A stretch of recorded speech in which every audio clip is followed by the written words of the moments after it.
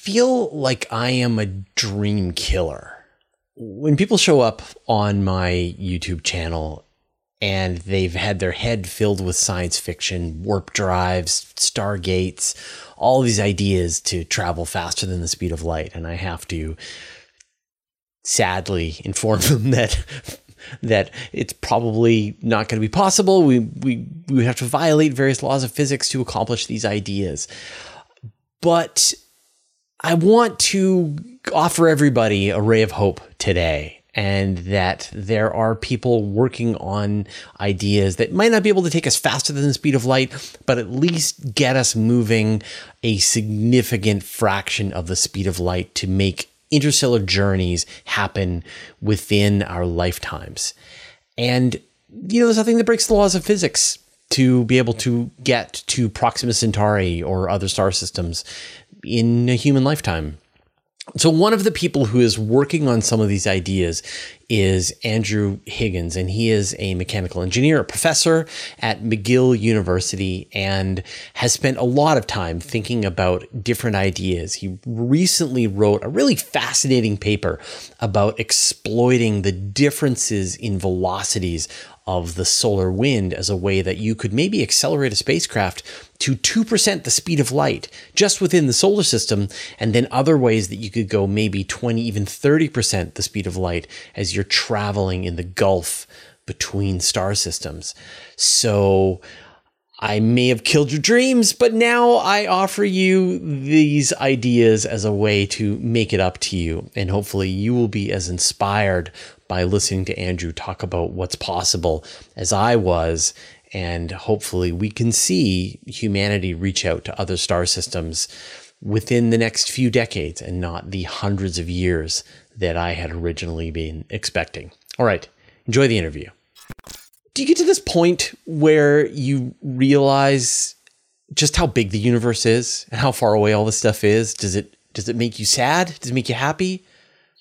Okay, yeah, I don't worry about the universe too much, but I do spend an awful lot of time thinking about the nearest stars, and we know there's exoplanets there now, and how can we get there? So I'm an engineer, so I think about how could we get there? Well, I like this idea that stars pass relatively close to the Earth every few million years, and so if you're patient, many of the engineering challenges just go away. Right? Well, yeah, that'd be a real test of your patience. Absolutely, yeah. You'd be looking at tens of millions of years, but you don't have to wait. You don't have to travel 4 light years. You only have to travel 1/100th of a light year, as a star is disrupting the planets inside the solar system. Now that has interesting implications for panspermia, and could life have jumped from star to star and so on. So that's an interesting question, but those of us that work in the interstellar travel propulsion community, we're a little more impatient than that. We want to get there. But nice to see something, in my lifetime. I'm taking my omega-3 every day and working out, doing everything I can so that I'll still be around when we launch the first probe. Well, give me a sense of scale of how difficult it is to travel to other stars compared to the kinds of exploration within the solar system that people are familiar with. Right. Yeah. I mean, a really good example is to try to acquaint yourself with one of these scale models of the solar system. So there's one at the University of Colorado Boulder I like very much. In the middle of the campus, there's this sort of grapefruit-sized golden sphere that represents the sun. And then you walk a few feet away from that. There's a little pedestal with a little grain of sand on it. That's Mercury. A few more feet, Venus. A few more feet, you get to Earth, a little tiny peppercorn. And you're like, wow, that's how big the sun is. But then you look up in the sky and realize, oh, yeah, that's right. That's to scale. It has the right size. Then you got to walk, a block or so to get to Jupiter. And then you're more or less halfway across campus by the time you get to Pluto. And then at that last plaque, it says that on the scale of this this model of the solar system, the nearest star, Proxima Centauri, would be located where the Panama Canal is in relation to Boulder, Colorado. Okay? Right. Thousands of kilometers. So I did something similar here in Montreal. I did a little scale model of the solar system at about the same scale. So walk about 6 blocks from McGill to get to Concordia University. That's where Pluto would be. And then on that scale, Proxima Centauri is almost where you are in Victoria. It's end up being somewhere in the Fraser Valley. Actually, is where you end up on that scale, right? So it's tens of thousands of times further than we've ever sent any spacecraft. And so what that means is we have to go tens of thousands of times faster to get there on human lifetime scales. On human lifetimes, right. So when we look at the kinds of propellant systems that are available to humanity today, I mean, we've got the chemical rockets, we've got ion engines, maybe nuclear rockets. How do they all fall short of the goal of being able to reach another star? Yeah, they all fall short. So chemical, very easy to discard that. If you just play with the rocket equation, the Tsiolkovsky equation, you quickly find out you'd need more propellant than the mass of the universe to do a mission to a nearby star in a lifetime. And ion propulsion, yes, you can get very high specific impulses, but then where does the power come from? So aerospace engineers, we tend to get really excited about the rocket and the exhaust velocity, but you have to remember, wait, where's the power going to come from? And just the power restrictions alone limit you. So if you look at really dense power sources, that points you to nuclear fission, nuclear fusion. And even there, it's a stretch. So a nuclear rocket, either fission or fusion, there's advanced versions of it that could probably get you to 1% the speed of light. But that's still not enough to get you. It still will be then hundreds of years to get to the nearest stars. So really the two ideas that are out there that I think probably plan A and plan B. One is the laser-driven light sail. So this is the concept that the Breakthrough Starshot is based around. And then the other one, the other energy source that is dense enough, or energy storage medium that is dense enough to build a rocket around, is antimatter. So there, the biggest problem is how do we make the quantities of antimatter that would be needed. But there's work going on in that area. So before, people used to think it was hundreds of kilograms of antimatter, but now there's been some new developments that think we might be able to do it with much, much less. Like, how much less? Like, if you wanted to make a journey to Alpha Centauri and actually go into orbit, how much antimatter do you think is realistic? Okay, so first of all, let's agree we're going to talk about a probe. So we're going to talk about not sending humans. We're going to talk about sending maybe not even a Voyager-class spacecraft. We're going to rely upon miniaturization. So all this thinking now, the Breakthrough Starshot and other concepts I'll talk about, we're all going to bank on miniaturization of spacecraft and using the technology that's gone into our smartphones to make a spacecraft that's maybe tens of kilograms or maybe even just grams. And then to use antimatter, the most promising concept, this is work that's been done by Gerald Jackson, who has a company called H-Bar Technologies. And this was work that was funded under the NASA NIAC program that I know you're a big fan of. Most of your listeners know about NIAC. So the idea was to not use the antimatter directly, but rather to use the antimatter as a way to catalyze fission. So to take something like uranium, even just natural uranium, 238, and just spritz it with a little bit of antiprotons and get those U-238 atoms to undergo fission, and then direct the fission daughters, the little particles that shoot out at about 3 or 4% the speed of light, to then electromagnetically direct those particles backwards. And that is a kind of a rocket that can get us to probably 10% the speed of light. To get faster than that gets difficult because it's still a rocket, still has to obey the rocket equation. But that could probably do a flyby mission with on the order of kilogram of antimatter. And this particular researcher, Gerald Jackson, knows a bit about this because his day job used to be making antimatter at Fermilab. So he worked at the particle accelerator near Chicago and produced antimatter. And he has some ideas about how we might be able to make an antimatter factory. And it wouldn't be the size of the Large Hadron Collider, but it wouldn't fit into your university lab. It would be a facility on the order of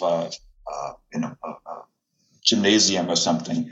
And it would take a lot of power. Just again, going back to energy, it's going to take just a lot of energy. Just work out the kinetic, the 1/2 mv squared, the kinetic energy you need to put into a spacecraft to get it to these speeds. That energy's got to come from somewhere.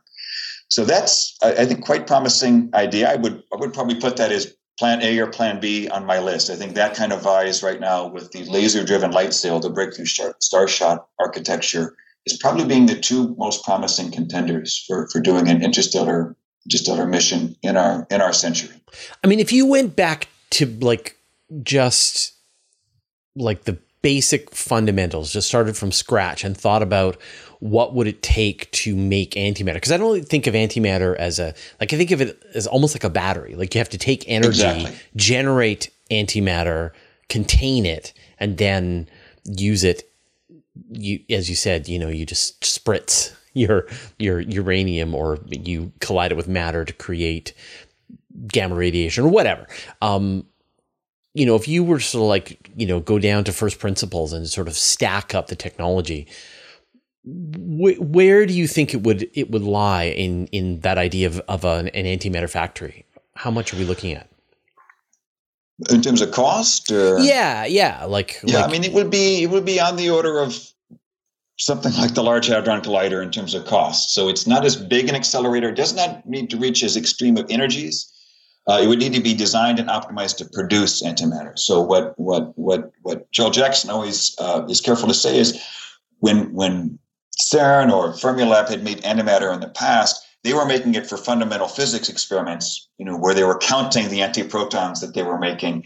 They weren't trying to maximize the production. So the design and the engineering would be different. But just the energy cost to run that machine would be, comparable to the cost it probably takes to run the Large Hadron Collider. So it's a big buy-in, but I wouldn't rule it out, because I think the public would be interested in this. The public seems to support the Large Hadron Collider in order to discover the Higgs boson, which, let's be honest, how many people really can appreciate what the Higgs boson is? It's probably counted in a few hundreds or thousands of people in the world. I'm certainly not. I mean, I'm a big supporter of high energy physics and was very excited by the announcement of it, but it's not my field. I can't really have a deep appreciation for it. But it does feel like a fundamental technology, though. Like having antimatter production, you could imagine a ton of hopefully peaceful uses. You can imagine weapon uses for it as well. But that's a concern. There's medical uses probably for it, but it would probably be a single purpose facility to make the antimatter you'd need for the interstellar mission. In fact, maybe you would even want to build it off Earth. Right. It might be a good idea just to address those concerns that I can already see, percolating up in your mind and your listeners' mind about what else can be done with antimatter. They make a pretty nasty bomb. So, to avoid that, it might be good to do it in space. Yeah. So I want to talk about this paper that you were a member of fairly recently.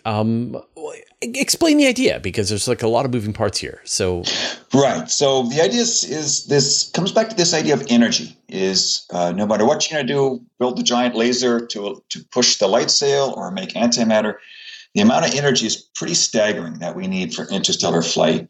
And there's arguments to be made that maybe we're not going to have enough energy till the 23rd century. There's a calculation you can do and just say, how much energy do we have available now that we spend on things like launches of spacecraft and probes? And then what fraction is that? Of the energy we have available as our civilization? And then you can sort of extrapolate that forward, and maybe we won't have enough available disposable energy till the 23rd century. So maybe Star Trek had the timing right. Yeah. So if you're not willing to wait, then it's interesting to think about other sources of energy you can use. And in the last couple of decades, there's been some interest in thinking about how we can use the solar wind. How can we use this stream of charged particles coming out from the sun? Now, traditionally, people thought it wasn't worthwhile to use the solar wind, and solar sails do not use the solar wind. So solar sails use the photon pressure that comes out from the sun, and that is tens of thousands of times greater in force in terms of the momentum that photons have in comparison to the solar wind. So in the past, people thought solar wind not worth considering. But the possibility is that you can interact with that solar wind via a magnetic field.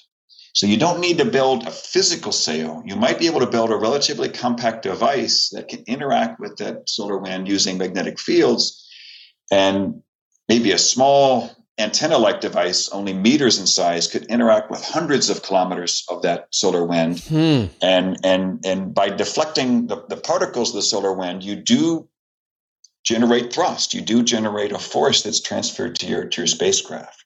So the last, I would say, 20 years, there's been all kinds of interesting ideas about how we might be able to exploit that.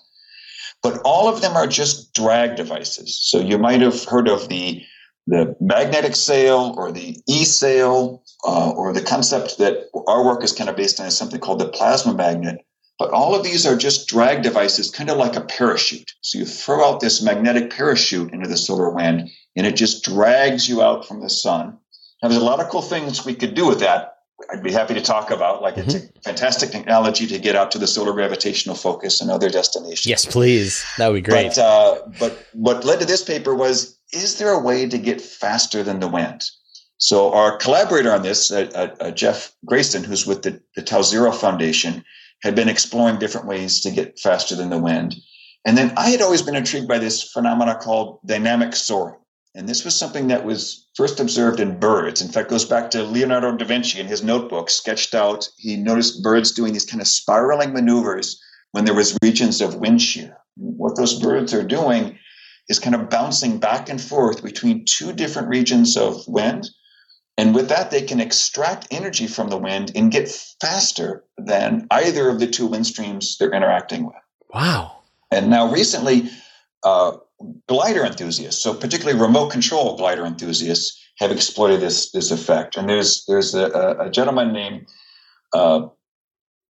Spencer Lisenby, who has taken small remote control gliders and just launched them by hand. There's no propulsion, no propellers, nothing, no kind of engine on board.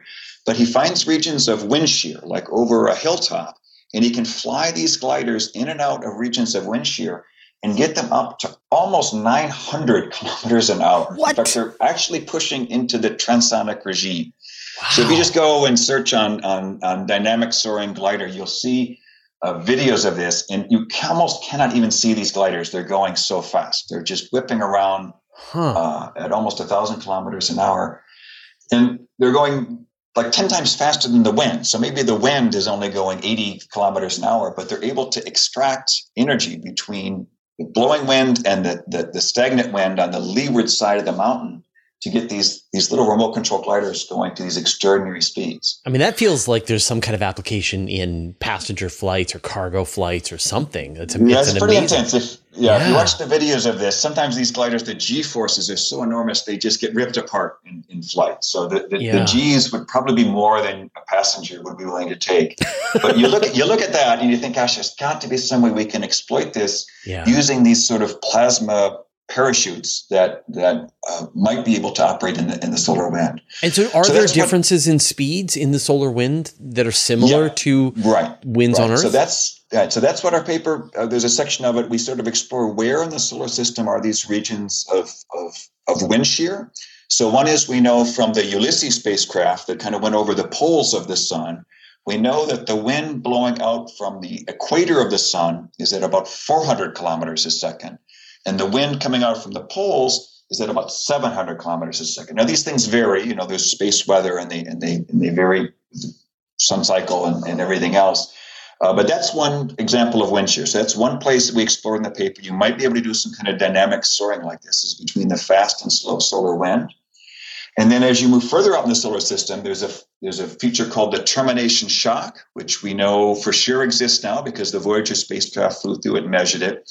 And a shock wave is also a region where you have fast and slow wind. So upstream, flowing out from the sun, there's supersonic wind. Then through that termination shock, the wind drops from like 400 kilometers a second down to 100 kilometers a second.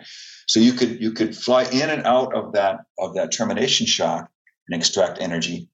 And then further out, there's the heliopause, where the wind almost comes to rest as it merges in with the interstellar media.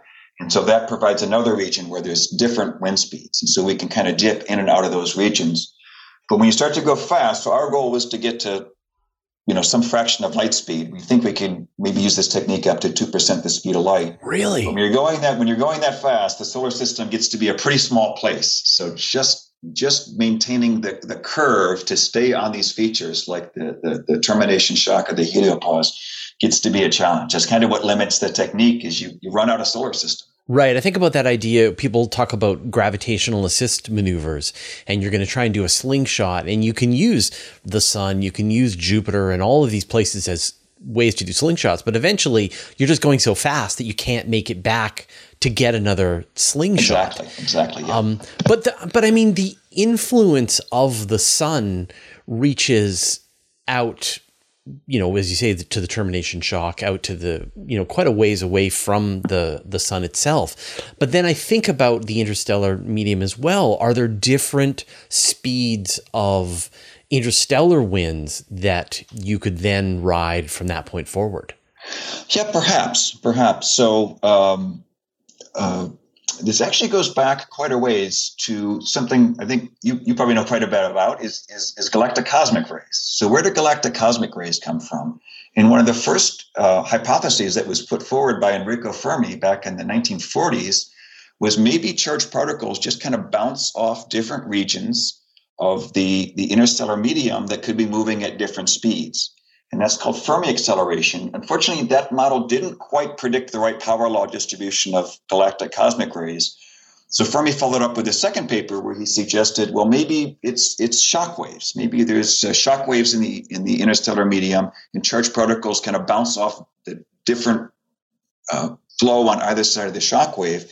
And then in the 70s, astrophysicists look much deeper into this, and that looks like my understanding. Again, I'm not an astrophysicist. I just read the papers. It looks like that is kind of the main thinking about where galactic cosmic rays, how they get accelerated to such high speeds, is bouncing back and forth on either side of shock waves. And so that could be a way we could use this technique. You might think about a spacecraft. Again, the matter is so tenuous. You have to be very clever in how you extract momentum from such a tenuous flow, but it might be possible to do that, to find regions in the interstellar media where you have these different regions of wind speed and you could keep bouncing off of them and keep extracting energy. It's such it's a romantic kind of notion when you imagine you've got this spacecraft that is following this course, accelerating, shifting to different zones of wind speed until it finally breaks out of the solar system, and then it's plying the trade winds of the Milky Way to go from star system to star system, looking for different ways to accelerate, making gravitational assists as it goes, and so on. That if in the future we could have this really accurate map of the Milky Way and all of the wind speeds, you could follow these various pathways. So describe what a mission might look like using this technique and the underlying technologies. Okay, yeah, maybe we could get into the technology of this a little bit, because it is going to require a couple of steps beyond where we're at now. So and I'm going to give a little credit to the ideas that led to this. So this really starts with in the late 1980s, Robert Zubrin. And this is work Zubrin did before he did the famous Mars Direct and Case for Mars work. Was asked by a Boeing engineer, Dana Andrews, to think about, is there a way we could extract particles from the solar wind to use them as propellant, as reaction mass? So is it a bit like the idea, maybe some of your listeners know, the Bussard ramjet? Is there a way we could scoop up matter and accelerate at the back? And so Robert Zubrin was doing these calculations and found that he just couldn't make it work. He was getting more drag from the scoop than he could get from accelerating that collected mass with, for example, an ion engine. So at some point he said, well, let's just throw away the ion engine and just use this magnetic scoop like a sail, or again, like a parachute. So his idea was to take a big superconducting cable, and this was shortly after the discovery of high-temperature superconductors, and we all thought we were going to have, in a couple of years, room-temperature superconductors. Just have a big superconducting loop, and that would create like an artificial magnetosphere, and that would be the drag device. And that idea is still so promising, but it would be nice not to have to deploy a 100 or 1,000-kilometer diameter cable. So the next idea that came along, also from University of Washington, so Robert Zubrin was at University of Washington, Seattle at that time. The next idea that came along was Robert Wingley at UW Seattle, who thought about, could we create an artificial magnetosphere that doesn't have a cable? So his idea was called M2P2, so mini magnetosphere plasma propulsion. And the idea was to maybe inflate a plasma by injecting propellant into it. That idea turned out to have some issues. So it's not, we can't completely rule it out, but I think most people who've done analysis on this concluded that you probably can't inflate that plasma and keep it attached to the spacecraft and transfer the energy to it. But it stimulated a lot of thinking on this. And a few years later, one of his collaborators, also at University of Washington, Seattle, named John Slough, came up with the next idea called the plasma magnet.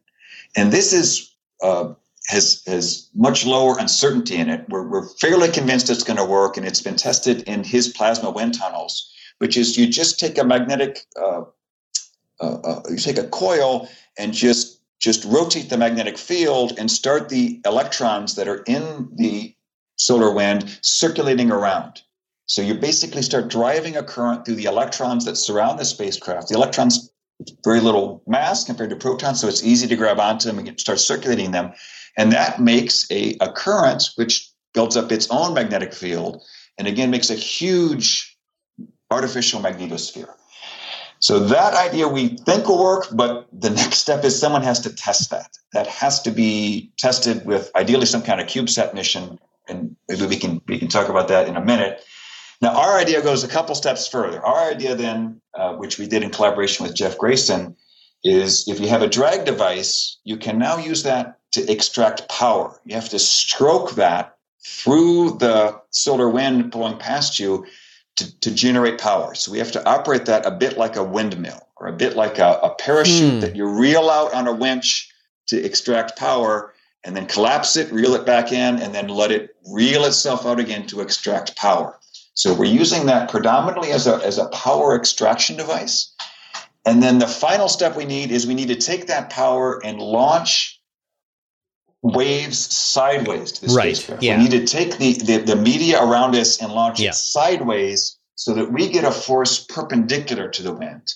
And a force that's perpendicular to the wind, that's what is called lift in aerospace engineering. And if you can generate lift, then you can start to do these dynamic soaring maneuvers like birds do and like these remote control glider pilots do. So we got to pile three technologies on top of each other to pull off this trick. Right. And sorry, you mentioned power. So are you actually generating electricity at the same time for your spacecraft? Yes. Yeah. So you need to generate electricity, and then most electricity you use to then launch plasma waves sideways to generate this sideways perpendicular force that is a kind of lift. Right. You're essentially trying to act unevenly with the plasma wind that's coming from the sun. Exactly. Right. Okay. All right. So now I'm sort of imagining some kind of vehicle that is burping out plasma waves, that is reeling out various. Again, this is still just going back to, it feels like a sailing ship. But anyway, it's reeling out various devices to harvest power and change its direction. So what happens next? Okay, so if you can get all these technologies to play together, then you can generate lift. And so you might launch from the Earth, go out and find this interface between the fast and slow solar wind in the solar system, and maybe bounce back and forth between that a couple of times, and that will kick your speed up to hundreds or even 1,000 kilometers a second, and that is screaming fast. Yeah. So at those speeds, within a year or two, you can get out of the solar system and get out to the termination shock, and then you would kind of arc along the termination shock and dip in and out of the fast and slow regions on either side of that. And within 2 years, you can get up to probably 2% the speed of light. But that's still not fast enough to get us to where we want to go. So at that speed, it's still going to take 100 years more to Right. get to Proxima Centauri. So there's some other ideas that our collaborator Jeff Grayson has. But what about on the other side? Like, can you run this machine in reverse to slow yourself down and go into orbit? Yes, yeah. Actually, these kind of magnetic parachutes work very, very well as decelerators. So if you're coming into a solar system, and there's well, first of all, you probably start the braking a couple years out. So you can do a similar trick. You can do this plasma magnet technique where you start inducing a current in the electrons that are in the natural interstellar media around your spacecraft, and make a magnetic structure that starts to brake against the flow of charged particles going over it. And then as you enter the target solar system, if there's a solar wind there, we're not sure there's a solar wind coming out of, Alpha Centauri AB. Probably should be, because they're pretty similar to our sun. But if there's matter streaming out, then we can brake against that. So it is a promising way to do a deceleration, which, as you know, for interstellar missions, that's, one of the challenges is, even if you can get there, how do you slow down to actually go in orbit around the star? And when you think about it, you've got the two stars that are relatively close together. There's got to be all kinds of shenanigans that their stellar winds are getting up to. Lots of opportunity to exploit the various shear forces. Yeah. Yeah, really interesting. Okay, so and then before I interrupted you, you were going to then figure out a way to happen within our lifetime, as opposed to something that's still going to take generations for it to accomplish. Right. So the next technology piling one more on here is our colleague in this work, Jeff Grayson, has proposed that if you can get up to 2% or faster the speed of light, you can start to then again interact with the wind blowing over you. So at that speed, you punch out into the interstellar medium, which is more or less at rest. It's kind of in the rest frame of the galaxy. But since your spacecraft is moving at 2% the speed of light or so, you could maybe extract energy from the wind blowing over your spacecraft and use that to launch reaction mass out the back. And this is an idea that Jeff has developed, called the short name for it is the Q drive. So in aerospace, we refer to the dynamic pressure, the pressure that you get as you fly in to air that is at rest, but from the cockpit looks like you see air flowing towards you. That dynamic pressure is called Q. So he has proposed that, again, using these techniques of stroking a magnetic structure through that wind, you can extract power, and you can use that power to launch reaction mass out the back. And essentially, you're concentrating the kinetic energy that's already in the spacecraft into a smaller mass that is the residual mass of the spacecraft after you've expelled mass out the back. So this is called the Q drive, and this one really stretches your brain. Okay, so I remember when Jeff first presented this at one of the Interstellar Symposium a couple years ago, I just got up, walked out, went back to my hotel room, and just rocked back and forth catatonically for about a day to process this. And then came back the next day, found him, and said, "No, I think you're right." Right. So this is like yeah. Like, I understand this idea, like momentum, like the 1/2 mv squared. That exactly. Yeah. That if you can decrease your mass, you can increase your velocity, and you are cannibalizing the mass of your own spacecraft to generate velocity. You're back to the rocket equation. Right, but it's actually a little bit, when you get faster, it's a little bit better than the rocket equation, because your rocket equation, you're carrying all of your propellant and all of your energy on board. And this idea is you carry some propellant on board, but you're getting your energy from the surrounding media that you're flying through. So it's a bit, I'll give you maybe an aerospace analog. If your listeners are aware of a technology called the ram air turbine. So if an airliner is flying through the air, and it loses power, so there's an emergency, the engines go out, most airliners have a little windmill that drops down called the RAT, the ram air turbine.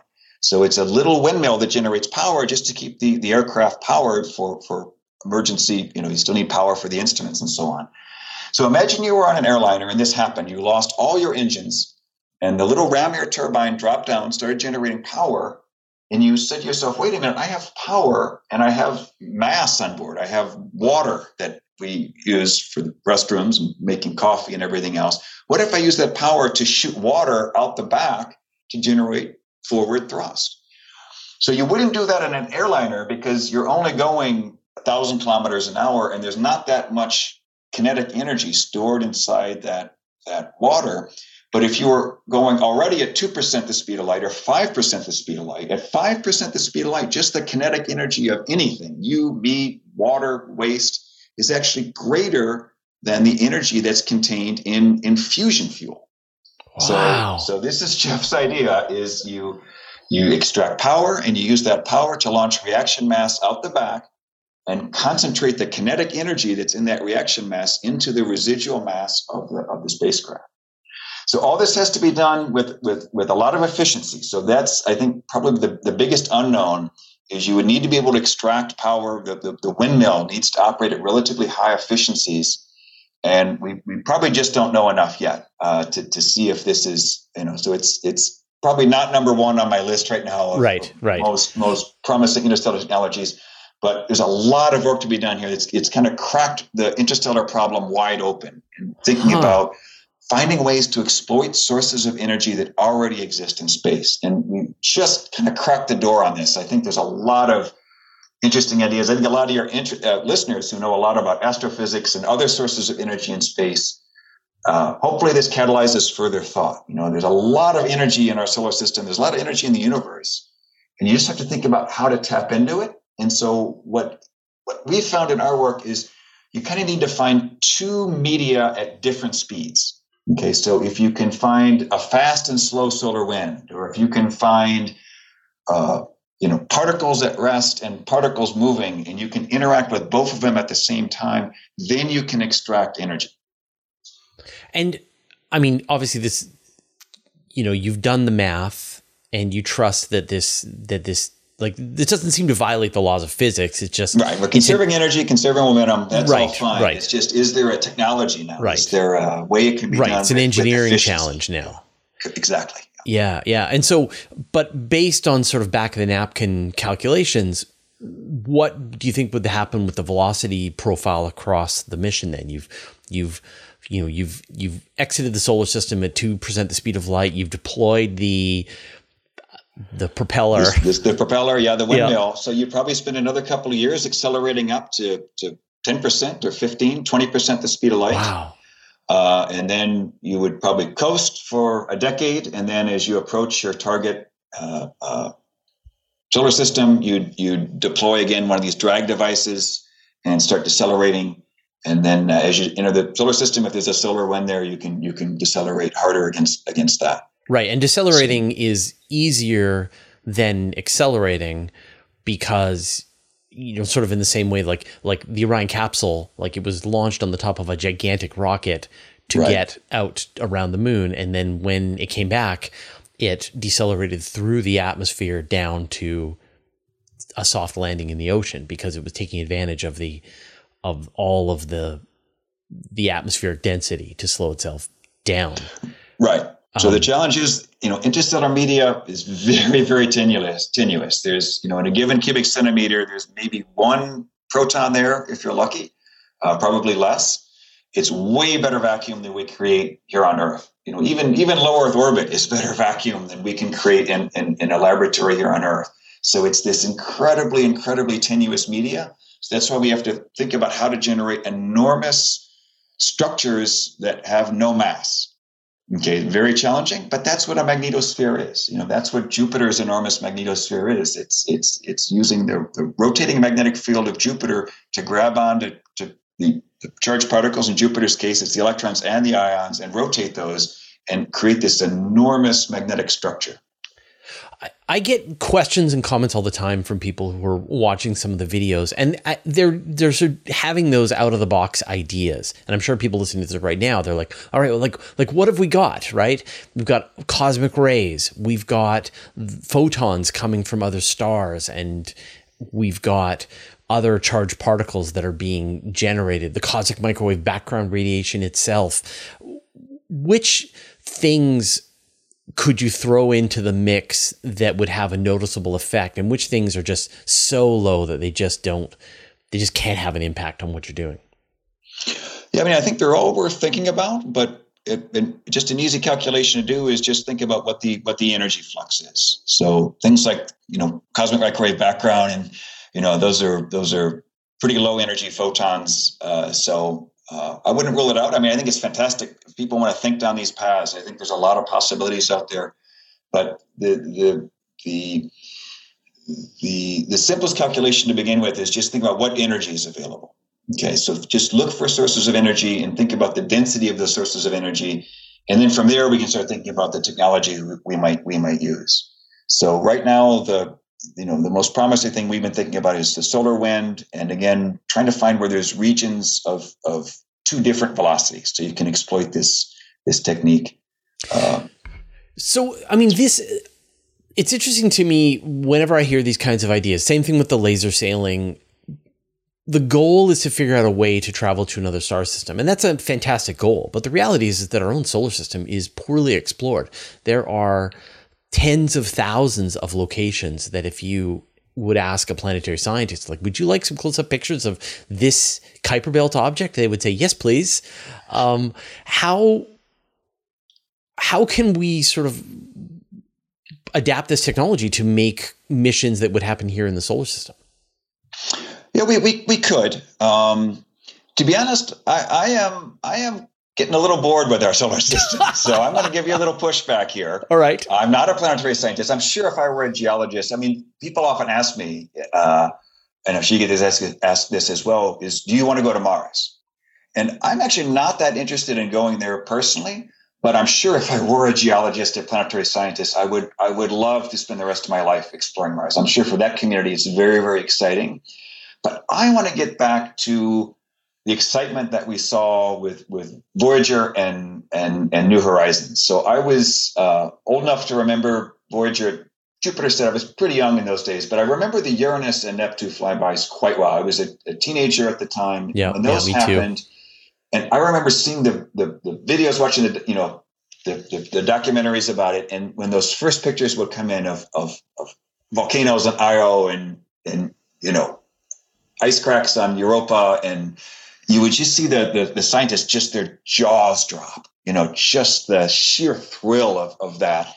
And in my mind, I kept saying, like, I'm missing out on this. This is it. I remember when Voyager flew past Neptune, they said, that's it. The initial reconnaissance of the solar system is done. We got one more thrill with New Horizons at Pluto. But I'm getting a little bored. I mean, I'll challenge Fraser here. If I opened up a picture of the asteroid Bennu, and I opened up a picture of the asteroid Ryugu, the one that Hayabusa 2 flew by, you almost can't tell the difference between them, right? So I'm sure there's a lot of excellent science. And add Dimorphos now to the list. Yeah, they all look more or less the same. So I'm sure there's a lot of wonderful science that's going to be done by that community. But I want to get back to kind of those jaw-dropping, thrilling moments that we got. And I think the only way to get that feeling back is to go interstellar, is to think about getting an image, a multi-pixel image of an exoplanet. I think the solar gravitational lens is probably the nearest term technology that let us do that. But getting to your question now, how can we use these technologies in the solar system? We can. So this, for example, the plasma magnet, these sort of drag devices that drag you out in the solar wind, you can get to Mars in a week if you want using that technology. It's hard to slow down when you get to Mars. Again, how do you brake when you get there is a challenge. Right. But I'm not sure we really need that. I don't know if the science community wants to get to Mars that fast. But they do want to get to Neptune in a month. Yeah. But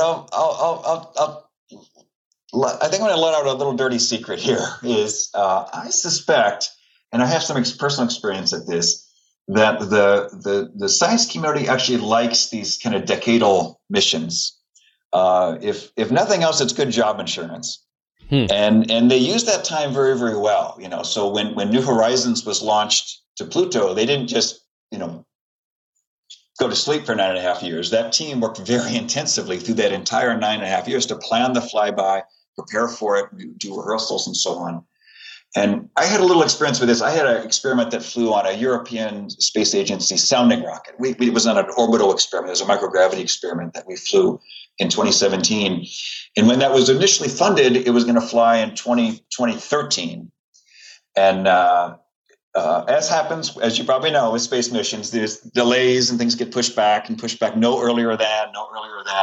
And every time we got pushed back, we'd say, oh, darn, we're not going to get that mission off. But secretly, it was a little bit of job insurance. It was guaranteed that our funding would keep coming, that we could use this program to support master's, PhD students. So I may not have wanted to let that cat out of the bag. Right. I may never get another mission again after admitting to this. But I think it's something similar with the planetary science community. When you read the decadal surveys that they produce, they're really focused on thinking about the science they can do with the technology that we have, basically chemical propulsion. And they can, they're very interested in going back to Uranus and Neptune, exploring Triton. And I think these are fantastic missions, but they can all be done with current chemical propulsion. And I think what we really need to do is find missions that can't be done any other way, that really require these kind of advanced propulsion concepts to get the science community on board. And then when you get the science community on board, then the funding comes. So once you start saying, here's a mission that can only be done using some advanced propulsion technology that's at TRL2 or TRL3, things that are sort of NASA NIAC level. Once you get the science community to recognize they need those technologies, then the funding will come, and then I think these things will happen. So that's why I'm very keen on, I think, solar gravitational focus. I think that is sort of the killer app for these kind of drag devices that just get dragged out in the solar wind, and technologically much simpler than the tricks we're proposing to play, where you extract power and generate lift and so on. Just a pure drag device like this can get you to the solar gravitational focus in less than 10 years, wow. Which I think brings it into the realm of the feasible. Yeah. Whereas the current thinking of using maybe a solar sail to get to the solar gravitational focus will probably require 20 years. And that's long for even the very patient planetary science community and astronomy community to wait. Right, yeah. Now, one of the other things you've done is built one of the fastest guns in the world. Okay, yeah, I'm glad you brought that up. That was one of my previous projects. Right. So, yeah, my background is I'm an aerospace engineer by background, but I've always kind of been drawn to these extraordinary concepts where you're kind of pushing up against the limit of things. So at McGill University, I, for the last couple decades, have run a lab where we study explosions and detonations, but my interest there was always, again, thinking about advanced propulsion and how can we use this to launch things that get faster than anything else. So over the last 15 years, with support from the Canadian Space Agency, we developed a kind of hypervelocity launcher, kind of a gun, not a military gun. You wouldn't want to use it personally for reasons I'll get into in a minute, but it's a laboratory device that can launch little pellets up to faster than 10 kilometers a second. And the purpose is to look at the impact of orbital debris, to look at micrometeorites, but really mainly orbital debris. So the way this gun worked was actually using high explosives. So we would take a kind of a gas gun and then wrap explosives around it and detonate those and squeeze, kind of like how you squeeze a tube of toothpaste. You'd squeeze gas to very high pressure and temperature, and then use that to launch a little pellet up to these speeds, actually greater than we got over orbital velocity. We even now got over 12 kilometers a second, so we can even get faster than escape velocity. Right. I think of like escape velocity is like what, 12.1 kilometers I think it's per 11 something. Yeah. Okay, so we're just over escape velocity. Of course, we can't shoot anything into space because our little pellets would be vaporized in the atmosphere. So we have to do all this in vacuum. But in theory, you could fire, if there was no atmosphere, you could launch projectiles off Earth into the solar system, which is... That's right, yeah. But, and like, that's got to be humbling when you see, like, there are particles moving around in the solar system, little pieces of dust and debris and stuff that are moving at those kinds of speeds. What does that do to a target that is unfortunate enough to be hit by it? Yeah, nothing good. Okay, so at those speeds, the energies are just incredible, right? So a good number, I use this number a lot in my research, is at about 3 kilometers a second, any object's kinetic energy. So you, me, my water bottle, if it's moving at 3 kilometers a second, its kinetic energy is equivalent to the explosive energy of a mass of TNT that has the same mass as that object. Okay, so my 1 kilogram water bottle here, if it was going at 3 kilometers a second and it hit a wall, the amount of energy it would release would be equivalent of about a kilogram of TNT. Okay, but things orbiting around the solar system, like the Earth, is orbiting at 30 kilometers a second. So right now, you, me, my water bottle is moving at 10 times that speed. And because kinetic energy is 1/2 mv squared, this water bottle is actually equivalent of 100 kilograms of TNT. So right now, this is like 100 kilograms of TNT. We don't notice that unless it were to hit something at rest. So that's what would happen if an asteroid hits us. Or worst case scenario, if a comet hits us that's coming in, comets can be coming in at 70 kilometers a second. So now that's the equivalent of hundreds of times the mass of that comet hitting us in explosives, and that's pushing up to extinction level right. events. So it's a lot of energy. But going back to our earlier conversation, gosh, is there a way we could use that energy? So that's some of the work I'm working on now. Is we're toying with some ideas here at McGill about thinking about how could we possibly extract energy from asteroids or comets, because there's a lot of energy in their motion. But I think about like just the amount of damage that these kinds of things can do to spacecraft. And if you then take this and scale up to 2% the speed of light, suddenly you've got grains of sand that are like tons of TNT. Right. So that's actually the probably the biggest concern I have about the breakthrough starshot architecture. So I think there's very little technological uncertainty. I mean, we know photons have momentum. We know the laser sail will work. We have a technology to scale up the laser now. A concern I have is, when that sail is being accelerated by the laser, if it hits dust grains, which it will, even during the relatively short, like 3-minute acceleration they're planning on using for the breakthrough starshot, it will hit dust grains. One of those little dust grains, when you're going at 10% the speed of light, is not like an atomic bomb going off, but it's several joules of energy. It's about like a starter pistol going off. And that, if it damages the sail, and that sail is no longer perfectly reflective, if it starts to absorb some of that laser energy, it could just vaporize the entire sail. So that's some other work we're doing at McGill. We're looking at how can we maybe clear away some of the dust grains in front of the sail. So one possibility is you may want to make the sail a little bit partially transparent, so that the laser light that goes through could maybe vaporize, clear away some of the dust grains, kind of like a cow catcher on an old steam locomotive, that it would kind of push the dust grains aside or vaporize them before they hit the sail. Once the sail is up to speed, you probably turn the sail and fly it edge on. So that's the current thinking. The light sail would probably turn and fly edge on, and you could probably shield that little exposed leading edge. But a real concern is when it hits the dust grains, when the laser's on and it damages the sail. That is a reason why we shouldn't put all of our eggs in the laser light sail. There may be some showstoppers that might show up. Now, you mentioned, though, that you're trying to think of ways that you can extract energy from asteroids, comets, things like that. What's your thinking on that? Okay, so this is something I've presented. I haven't written a paper on it yet, but I've presented this at a couple of conferences. So it might be possible to sort of bounce pellets back and forth between different asteroids and comets. There's a researcher at Cornell named Mason Peck who had some interesting ideas. He and his PhD student, Zach Manchester, started this idea of little tiny chipsats, little sprites, little tiny spacecraft. And again, if the spacecraft gets very, very small, it could have a significant amount of electrical charge compared to its mass. So it could start to interact electromagnetically with magnetospheres and so on.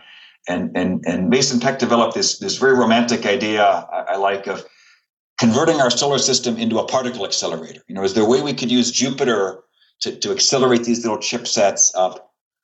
So we've been playing with that idea, and it's again hard to find. You were talking about earlier, you do a flyby Jupiter, you can do that at 10 kilometers a second. But if you're going at 10% the speed of light, forget it. You just zip by. And you get one. You don't get much gain, right? Yeah. So you would probably need to build some kind of artificial magnetic track to keep bouncing your particles back and forth. And if you have to build it artificially, then you could attach that to anything. So there's some interesting asteroids in our solar system that are actually orbiting retrograde. They're orbiting the wrong way. And you could imagine maybe having a track on one asteroid and a track on the other and just bounce pellets back and forth. Kind of like if you had two trains approaching each other and you were to throw a tennis ball and let the tennis ball bounce back and forth, each time it bounces off one of those approaching locomotives, it picks up twice the speed of the locomotive. And perhaps we could play some kind of trick like that.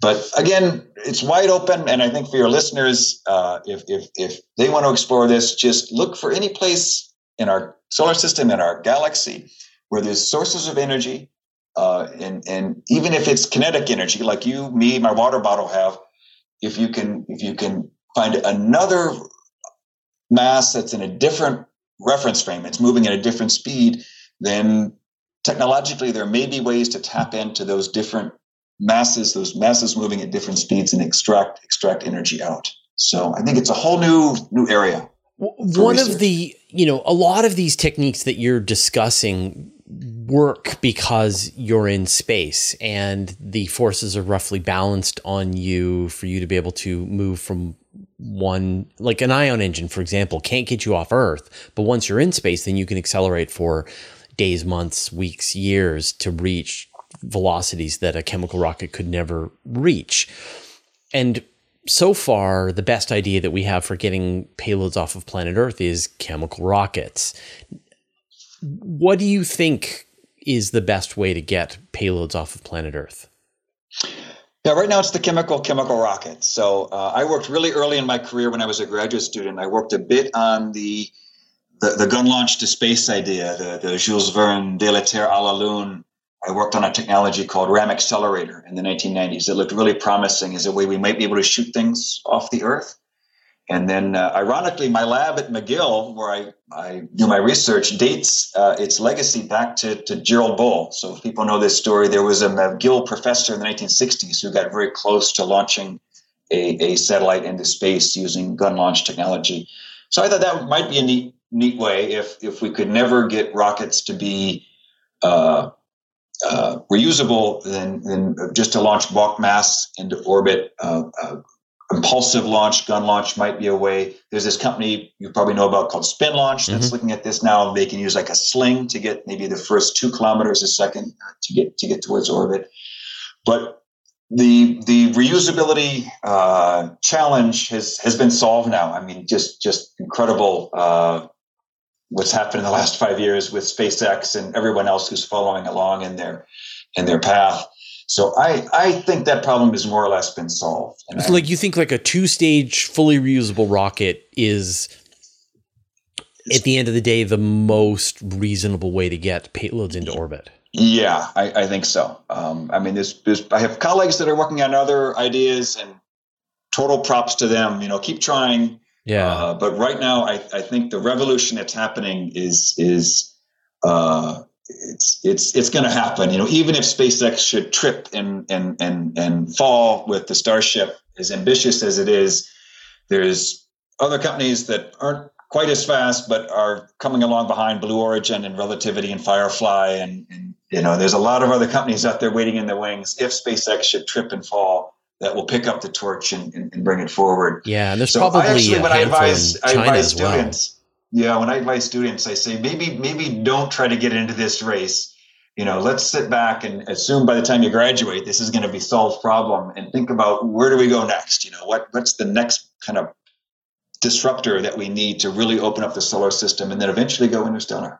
Yeah, people bring up these ideas like, what about a space elevator? What about a launch loop? What about an orbital tether? And so on and so forth. And there are all these mega projects, and it's really hard to compete against a giant stainless steel rocket being built in a field somewhere that, if it does become fully reusable, out-cost competes those enormous mega projects on a price per kilogram. Like, Right. I mean, I'm a big fan of all those. I have colleagues that work on the space elevator, and total respect and props to them. But even if you want to build a space elevator, the best way to get it done is to hope that these companies are massively successful, and we build an enormous infrastructure in space where we're delivering megatons of orbit to orbit every year. Yeah. And then eventually there'll be a demand for something cheaper. And also, I think eventually environmental concerns will come in. I mean, eventually, if we're really launching this many rockets, there'll start to be questions raised about what dumping all this exhaust into the stratosphere is doing. And eventually there'll probably be an environmental reason why we would want to go to some kind of space elevator or launch loop or these other ideas. So yeah, I sort of think about the future of space exploration, that this time when we're going to want to launch a bunch of stuff off planet Earth is actually pretty short in the long future history of humanity. That we will, once we've launched the basic infrastructure, the fabrication facilities, the various dense technology, we will extract our resources from space. We'll build things in space. There won't be a big need to get payloads off planet Earth, which is trapped down in this gravity well. And it'll just be every now and then someone's going to want to hop on a rocket and go to space. Like that'll be like the last payload. Will just be humans wanting to go to and from space, and there won't be a need to launch large payloads off planet Earth anymore. And the rocket industry will end effectively, I think. Yeah, that would be a nice day, right? When you do come back to Earth, tread lightly, and I think that has a nice sound to it. That we try to move all the industrialization off the planet and do that out in the vacuum of space, and then we won't need so many rockets. That's a nice vision. Now you've got a conference that's coming up where people can talk about some of these ideas and present some of their out of the box thinking. Let's talk about that. Yeah. So thanks for giving me a chance to plug this for a minute. So these ideas that I've been talking about for the last 45 minutes or so evolved out of a series of conferences that are called the Interstellar Symposium. So these are organized by the Interstellar Research Group, which is a nonprofit in the U.S. These conferences used to be called the Tennessee Valley Interstellar Workshop, and they really evolved out of researchers at NASA, in particular Les Johnson, who I know you've had on your program, and people at the Oak Ridge National Lab in Tennessee. So the conference used to bounce kind of back and forth between Huntsville, where NASA Marshall is, and Oak Ridge. It's called the Tennessee Valley Interstellar Workshop. But recently it's been moving around in the U.S., and I'm really excited. Next summer at McGill, we're going to host the first international Interstellar Symposium. So all of the researchers that work on these different ideas, including even the more far-out concepts like warp drives and wormholes, they'll all be here. And it's a very exciting time. I think 10 years ago, if I had announced I was going to refocus my research group at McGill University on interstellar flight, my colleagues might have looked at me as being a little disturbed. But in the last 10 years, I think things have really changed. We've had some really significant academics, very respected researchers start to get involved in this interstellar travel field. And so it's starting to become respectable, it's starting to become mainstream. And my real goal now for the rest of my career, I kind of don't want to get into this trap of inventing the next Rube Goldberg way to get to the stars. My vision is to try to build a community where I have lots of colleagues working on this, and we have lots of students working on it, and we have students that can travel back and forth. And that's what it takes. You need to build a village, and once we get a number of researchers working on this around the world, and we have a community where young people, I'm really interested in working on this plasma physics aspect of it. They can go work with another researcher there. Once we hit that stage, I have no doubt we're gonna go interstellar. I mean, I may not live to see it, but once you have a healthy community like this, it's going to happen. So we're hoping that the conference we're going to have, it's going to be this July 10 to 13 in Montreal. So if you want to look into more of the details on this, just go online and look up Interstellar Symposium. And we've already started to announce the speakers, and hoping to have a lot of participation from people like Fraser and his colleagues, to meet all the community working on these problems. So place your bets. What year does the first interstellar probe make a flyby of another star system? I'm going to say it's going to be in this century. I'm going to put myself out there. I think when we start getting closer and closer to the anniversary, when the big 100-year anniversaries start coming around, Sputnik and Gagarin's flight, and then Apollo 11, I think the pressure is going to build from the public. And I'm also predicting that there's going to start to be some pressure from the exoplanet community. Mm-hmm. So right now, they're in this incredible, you know this community very, very well. Right now they're in their golden age, right? The discoveries that they're making every day, it's some new exciting exoplanet going to be discovered. But I have a feeling that this golden era will start to come to an end when they reach a limit to what they can learn from a single pixel. So right now, when you hear exoplanet astronomers talk about direct imaging, they're talking about taking a pixel. Now they can learn an awful lot from that pixel. They can do spectroscopy and detect trace gases in the atmosphere and so on. But I think we sort of had a preview of this with the phosphine and Venus story, which has been I'm again just a spectator on this, but it's been very, very interesting. So if you think about Venus as an exoplanet, it's bright, right? Like Venus, when it's at its brightest, it's so bright it like hurts to look at it. Yeah, right? Casts a shadow. All the photons we want from Venus, but we're not going to get this issue resolved as to whether there's life in the atmosphere of Venus until we go there and do in situ measurements, which is going to happen now. There's several missions being talked about that will go and resolve this debate. And I think probably in 2 or 3 decades, again, the exoplanet people are going to have this incredible run of discoveries. And they're going to start discovering trace gases in atmospheres that point towards life, but it won't be unambiguously resolved until we go there and make a measurement. Yeah. And so I think that's when the science community will start to come around and put pressure to develop these technologies that will eventually let us get there. And I think we'll see that kind of mid-century, and then maybe 2061 Gagarin's flight or 2069 Apollo 11. Probably would be a good launch date, I think. I don't know if we'll get images. So what's the arrival date? I need your arrival date. Yeah, if we launch in the 2060s and we go 20 or 30% the speed of light, then we get to Proxima Centauri, and hopefully there's planets in Alpha Centauri A and B. If we can find planets there, then we'll get there in 20 years, 25 years, and then got to wait 4 years for the data to come back. So I think it will be by the end of the century. I think it will be like the year 21st century. 2100. On the nose? Yeah, will be the interstellar age, just like the 20th century was the space age. Amazing. Yeah. You mentioned this earlier on, this idea of the weight.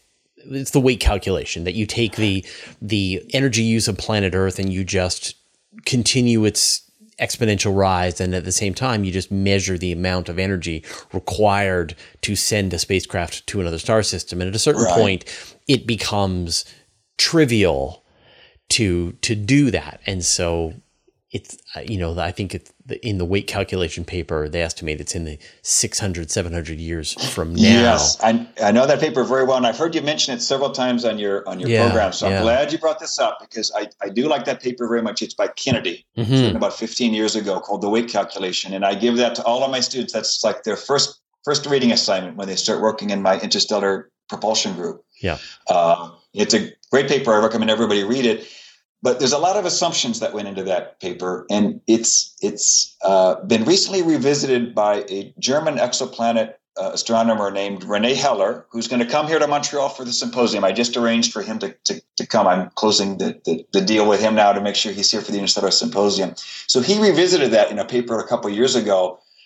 And it's one of these things, it's a bit like the Drake equation, right? So it's a fantastic intellectual exercise. It really helps organize your thinking.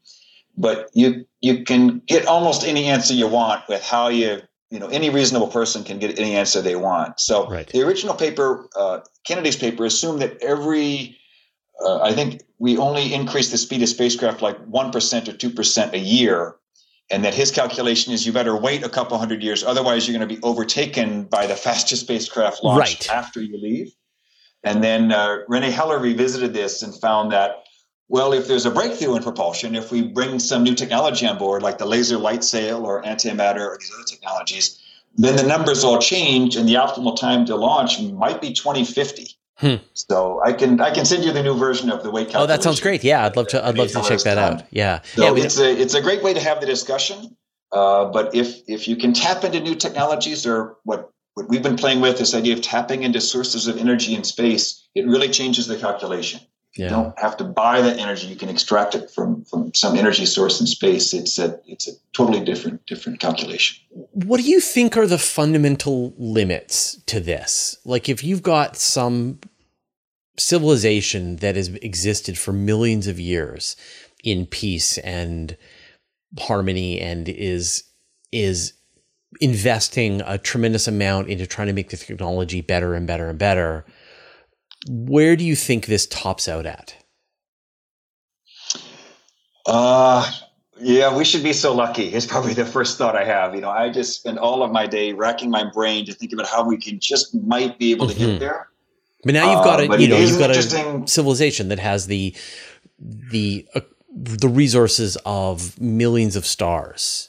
Right. I mean, the fact that we have now 3-4 different paths, different technologies that we think should be able to get us interstellar. I mean, get us to another solar system in the next century, then it really does sort of rub your face in the Fermi paradox, right? Because of course. If we can do this, we're just not far from the monkeys that climb down from the trees. If we're able to figure this out, then an advanced civilization for sure has been able to figure out how to exploit, black holes and other energy sources to do. And I think you're aware there's concepts out there to do exactly this, to exploit these kind of astrophysical energy sources to do very rapid missions.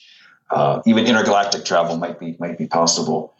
So, are they moving at the speed of light? Are they expanding their empires at the speed of light, or just shy of the speed of light? Are they? Yeah, I actually find it a little scary to think about. I actually find, it's a little frightening to think about.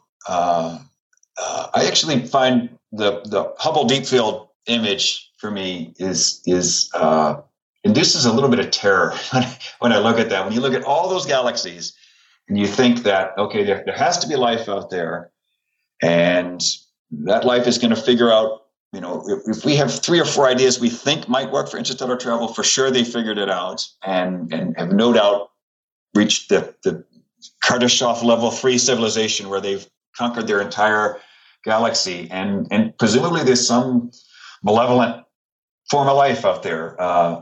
If NASA defines, their astrobiology office defines life as something which undergoes Darwinian evolution, and Darwinian evolution is not always very kind to its competitors.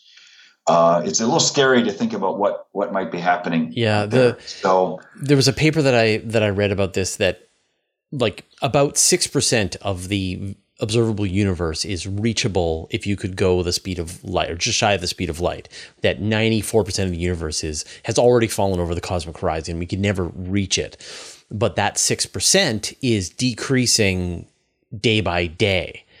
And the way you get the biggest land grab is you build spacecraft capable of going nearly the speed of light immediately, and you send them to every distant galaxy that you can still reach, and begin that process of your von Neumann probes that begin. So in fact, we should see the expansion. It makes the most sense to expand as quickly as possible, because otherwise you will have less land out there to reach. And it goes back to that same idea. Like, why don't we see these gigantic civilizations gobbling up enormous portions of the universe in the sky all around us at nearly the speed of light? And like my preference is to just say, it's too scary to think about. Right. I'd rather just assume we're alone. That's why, because they're not out there. Yeah. Right? I mean, if they're coming, they're so advanced, there's nothing we can do about it. I don't think we can hide. If there really is something malevolent out there, then our number's up. So put that out of your mind, and then don't worry about it. Yeah, my next answer is then let's just go find out. Let's find out what's out there. Absolutely. Let's go see. Well, Andrew, it's been a pleasure to talk to you. If people want to find out more about your work, what's the best place to do that? Yeah, so my group has a website. It's pretty simple. It's Interstellar interstellarflight.space. So if you just go to interstellarflight.space, you can find my research group. And then if you want to find more about the Interstellar Symposium, I think just look up the Interstellar Symposium Montreal 2023, and you'll find out all the details and the speakers we're going to have at the symposium. People want to choose this as a career, as an aerospace engineer. Where would, what's the best path for them to go educational wise? Yeah, I have to say most of my aerospace engineering background had to be thrown out the window. Okay, so most of what I learned about rocket propulsion and ion drives and all this stuff really isn't going to cut it for interstellar travel. So probably the best background is actually in physics. And I do work with a lot of students in physics. Unfortunately, they're always under so much pressure to learn, string theory and the really advanced stuff. They don't always have time to dwell on what we really need is electricity, magnetism, optics. It's really your undergraduate first year physics course. So I've actually been working a lot with, we have this system here in Quebec, the CEGEP system. So students between high school and university go to this 2 or 3 year program, and that's where they do their basic physics. And that's a lot of the students I've been working with on the interstellar travel problem, because they're kind of learning E&M and optics and these things for the first time. And so I'm trying to prime them for what to look for. These are the problems that we have. And so as you go through this material and you're learning it for the first time, you don't have any preconceived notions. You might be the one that figures out how best to extract energy from different moving particles. So I think that's the best thing to do is engineering and physics, but maybe try to read about these problems and sensitize yourself what to look for. Yeah, that's really interesting. It doesn't need to be, you don't need to understand string theory. You don't need to understand full tensor calculus of general relativity. If you just look for energy, just think about energy, 1/2 mv squared and momentum, mass times velocity. If you just understand those concepts, you can actually contribute to the interstellar flight research. You don't need to be at that high level. And there aren't a lot of job openings for interstellar engine designer yet. So you're going to have to like do your day job as a fusion designer or working, in photovoltaics while you think about your future space drive. Right. So what I found has worked well, and this is the pitch I make, is I've actually been doing some corporate fundraising for our upcoming symposium. So the pitch I make to the local Montreal aerospace companies is, if students engage this kind of research early, they're going to have a really fundamental understanding of how engineering and physics is done. They're going to know how to think out of the box. They're going to know how to work on sort of out of context problems. If you give them a problem that no one's ever thought about before, how do you even start to approach a problem like that?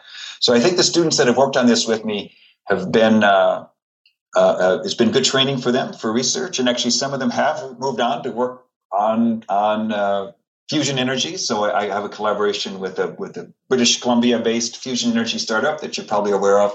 And some of the students that worked on my interstellar research have kind of pivoted over to that as they mature and go on to graduate study.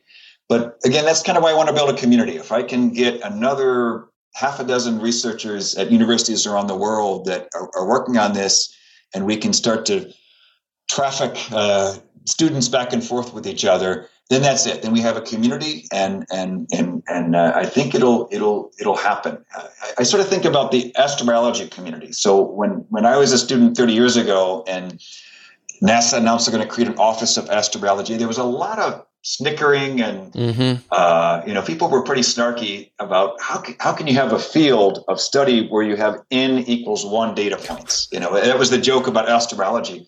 But now the astrobiology community does fantastic research. Open up Science and Nature, and you can see all kinds of fascinating studies they do about the possible spaces of life. Does it have to be DNA based? Are there other possible bases of life? They found a way to carve out really interesting scientific problems around the question of life in the universe, even though we haven't found other life in the universe. And I think that's the challenge for the interstellar propulsion, interstellar travel community, is we have to carve out really good problems to challenge students, to let them write good theses, publish good papers. And if you hit a critical mass of people working on that, it sort of becomes just a self-reinforcing research endeavor, love it. like astrology has come, and SETI as well. SETI is now pretty respectable. It's not the joke that it was 30, 40 years ago when Jill Tarter started out. Now it's a respected part of astronomy. Organizes conferences for people to search for technosignatures. So they're taking it very seriously. Yeah. Well, Andrew, it was a pleasure talking to you. When you do send a spacecraft to another star system, please let me know. Okay. All right. We'll invite you to the press conference. That sounds great. Yeah, exactly. All right. We'll take care.